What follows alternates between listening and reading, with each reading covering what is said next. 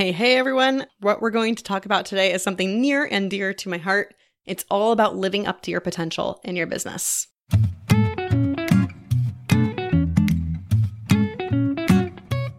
Welcome to the Know, Like, and Trust Show with Brittany Gardner, the podcast where we explore the world of personal branding and how to build your know, like, and trust factor up for ultimate business success. And now here's your host, Brittany Gardner.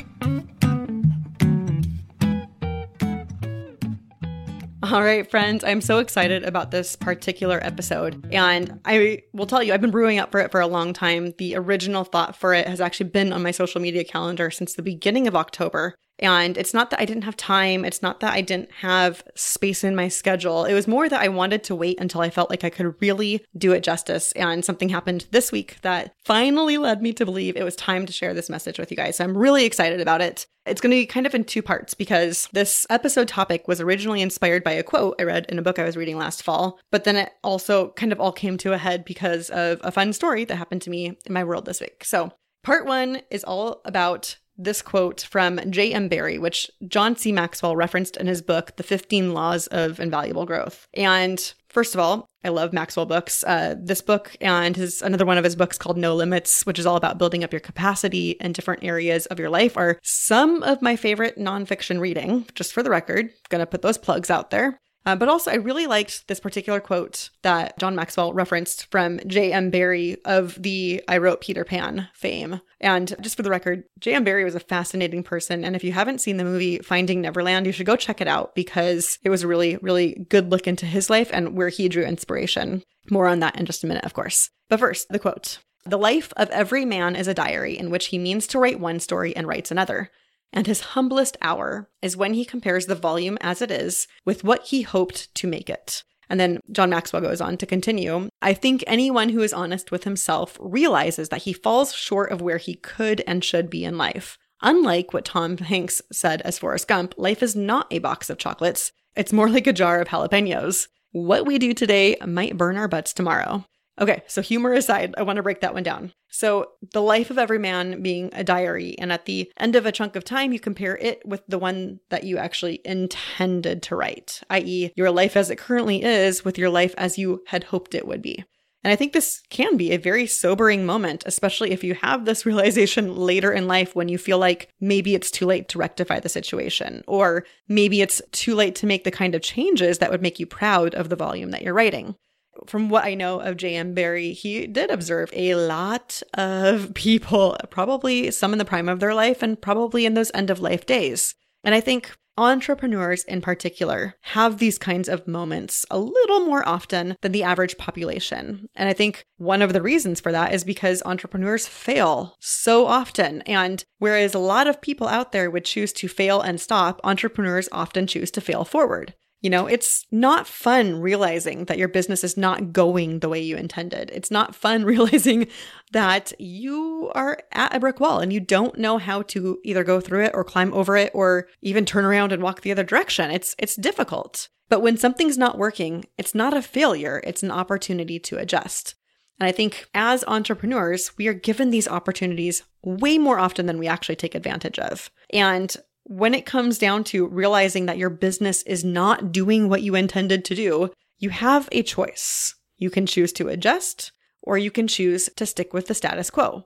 And I think those status quo people, they're what I call the beige people. So I think we probably all have an adult friend that kind of eats like a toddler. You know, they only want foods of a certain color category, anywhere from beige to brown. French fries, mashed potatoes, chicken nuggets, apple slices with the peel taken off. Like, it's all kind of boring looking food. Anytime I make a full meal and my whole dish is the same color, I'm a little bit disappointed with myself because it means I'm probably not getting the variety of nutrients that most meals potentially could have, right? That beige people thing, it really just hits ahead with me though, because I talk a lot about having a watered down message. Back in episode 113, I talked all about how it's your responsibility to get your message out into the world, especially if you know that what you're doing will help people. That responsibility is 100% lost. You cannot get your message out into the world if it sounds like everybody else's. That whole sea of sameness thing, That is where the beige people live, reside, and probably die. Now, I want to kind of move into the second segment of this episode because I want to tell you guys what it's meant to me putting all of the things I'm good at into a message. Last week's guest, Lisa Princik, said it really, really well in a way that resonated with me. She said, because we were talking about niching, of course, she said that it's really hard to choose what to do when you're good at a lot of things. And now this is the big caveat part of the episode, you guys. I want to make it really clear. I am not saying this to collect accolades. I am not saying this to puff up my chest or flaunt my peacock feathers, although I do kind of miss having my peacock hair in this moment. But I am one of those people. I am good at a lot of things. Ugh, it feels kind of slimy even just saying that, so I apologize. I will say it more confidently. I am good at a lot of things. And I say this not to collect accolades, like I said, but I say this because I've worked damn hard to say it. I have worked very hard to become good at a lot of things. And we were actually, just before I recorded this, we were at a friend's house earlier this morning, and our friend's, like the husband's super into Rubik's Cubes, and he's been paying his kids to learn how to solve them. You know, it promotes a different way of learning in their head. It helps them fire synapses. There's so many good things about it. But he offered Finn, my 9-year-old, the exact same opportunity today. And Dale is his name. He broke down learning how to solve a Rubik's Cube in like 8 steps, and Finn mastered 4 of them today. So he's all super excited about that, of course. But one of the things that we were talking about after Finn made these big accomplishments is that, you know, when Dale first offered him this opportunity, Finn was like, no, I'm good. I don't want to. I'm not in the mood to do that right now. And I knew exactly what was going on because I am that person, or I should say my son is just like me. When presented with an opportunity of something that I'm not good at, I tend to shy away at it. I don't often like to try things, especially not in public, that I'm not very good at. And I think that's the curse of someone who's actually good at a lot of things. We don't like to try things that we're not good at because we're so comfortable in the zone of being good at something. Now, I want to point out here, you guys, I am not good at everything. I've definitely called out myself and my lack of keeping rhythm and my not so wonderful singing voice on this show before. But I'm also not good at basically anything requiring coordination. I can't drink through a straw and walk at the same time. Definitely not great at sports, lots of things I'm not good at. But because I'm good at a lot of other kinds of things, and my son kind of takes after me, I recognized what was going on. He didn't want to try to solve the Rubik's Cube because if he failed, it wouldn't feel good. So with that whole curse of the person who's good at a lot of things in mind, I want to share something that I did and I've actually been doing over the last couple months. It's rare to find someone who can offer a certain set of skills to you in your online marketing business, in your personal branding business, and whatever you're doing as an online entrepreneur. And I'm one of those people. So this is the me being a little bit boastful here. I've worked really hard to say this, but I have a background in photography and graphic design. I'm very good at both of them. And I have a mind equally comfortable in the analytical, strategic, knit everything apart kind of world. So when you put those two together, it is very rare.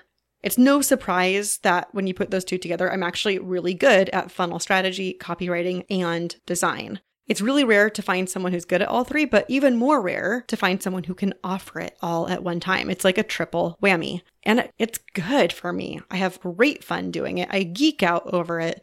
And because I do excel at all the parts, it's something that comes out really well for both me and my clients. Now, Thursday night, I had a very busy day, especially since I don't normally work very much on Thursdays, but I finished a report on an intensive for one of my clients, and I moved another client's website to a new domain, set up her course platform on a subdomain, and I thought, hey, I haven't done that much today. Maybe I'll go fill out my phase 3 exam and, finally submit the thing.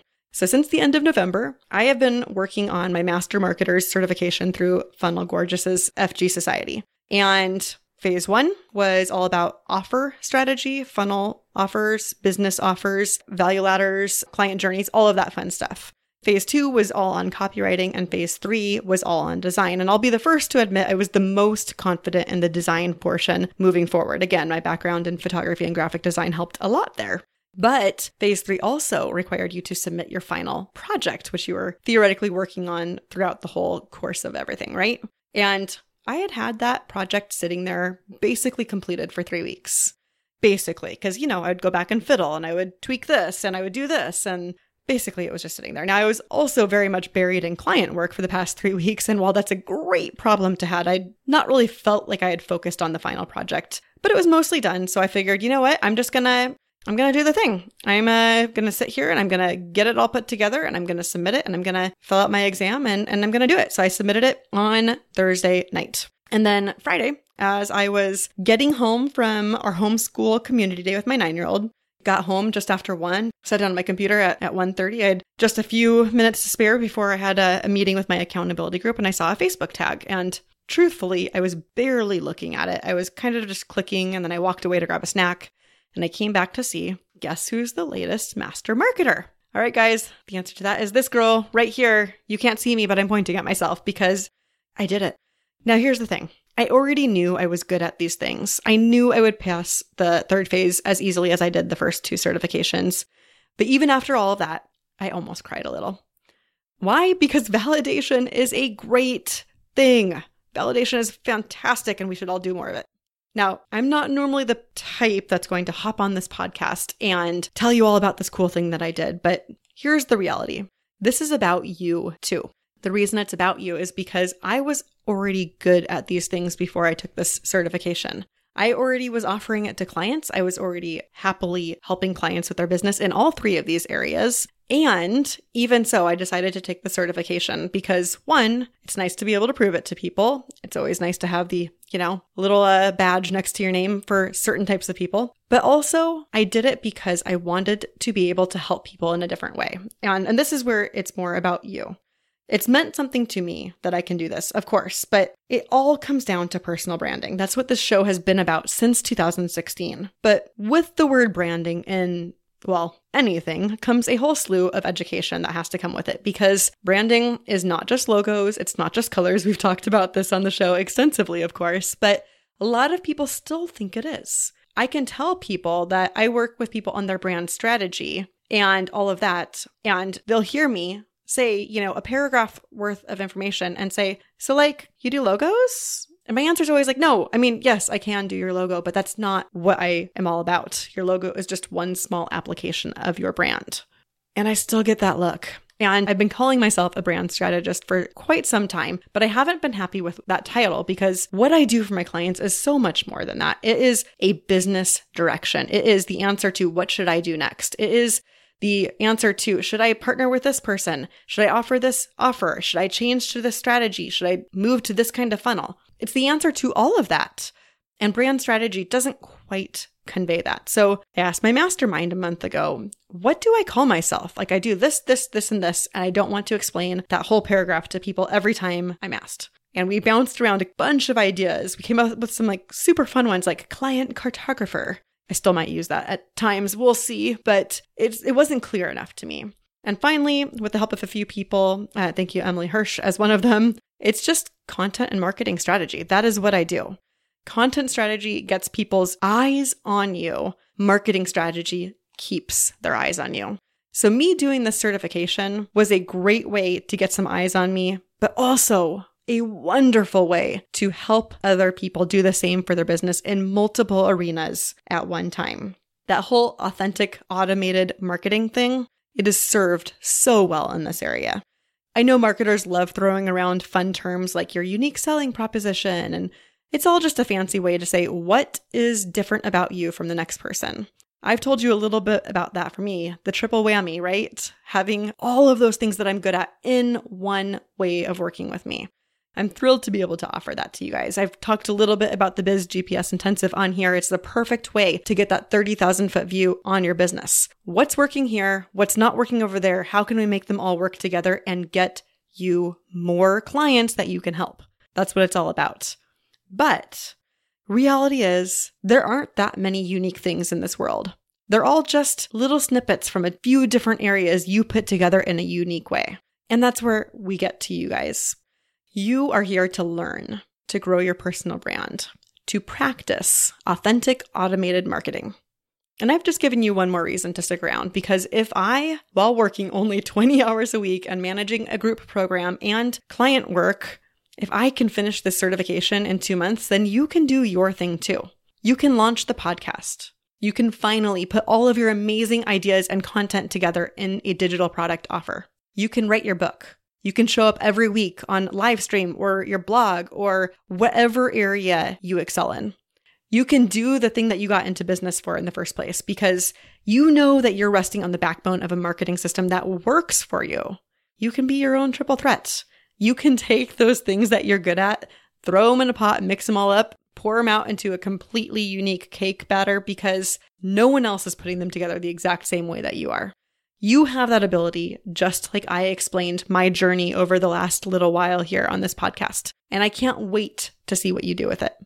Like I said about the Biz GPS earlier, you need that 30,000 foot view into your business. I highly recommend contacting me, seeing if it's the next right step for you. I have been having so much fun offering these to clients for the last little while, and the ahas and the clicks and the wonderful things that are happening as a result are so fun to see. I would love to do that for you too. Hey friends, if you enjoyed the content of this podcast episode, can I ask you to please rate and review me on Apple Podcasts or whichever platform that you are listening to this show on?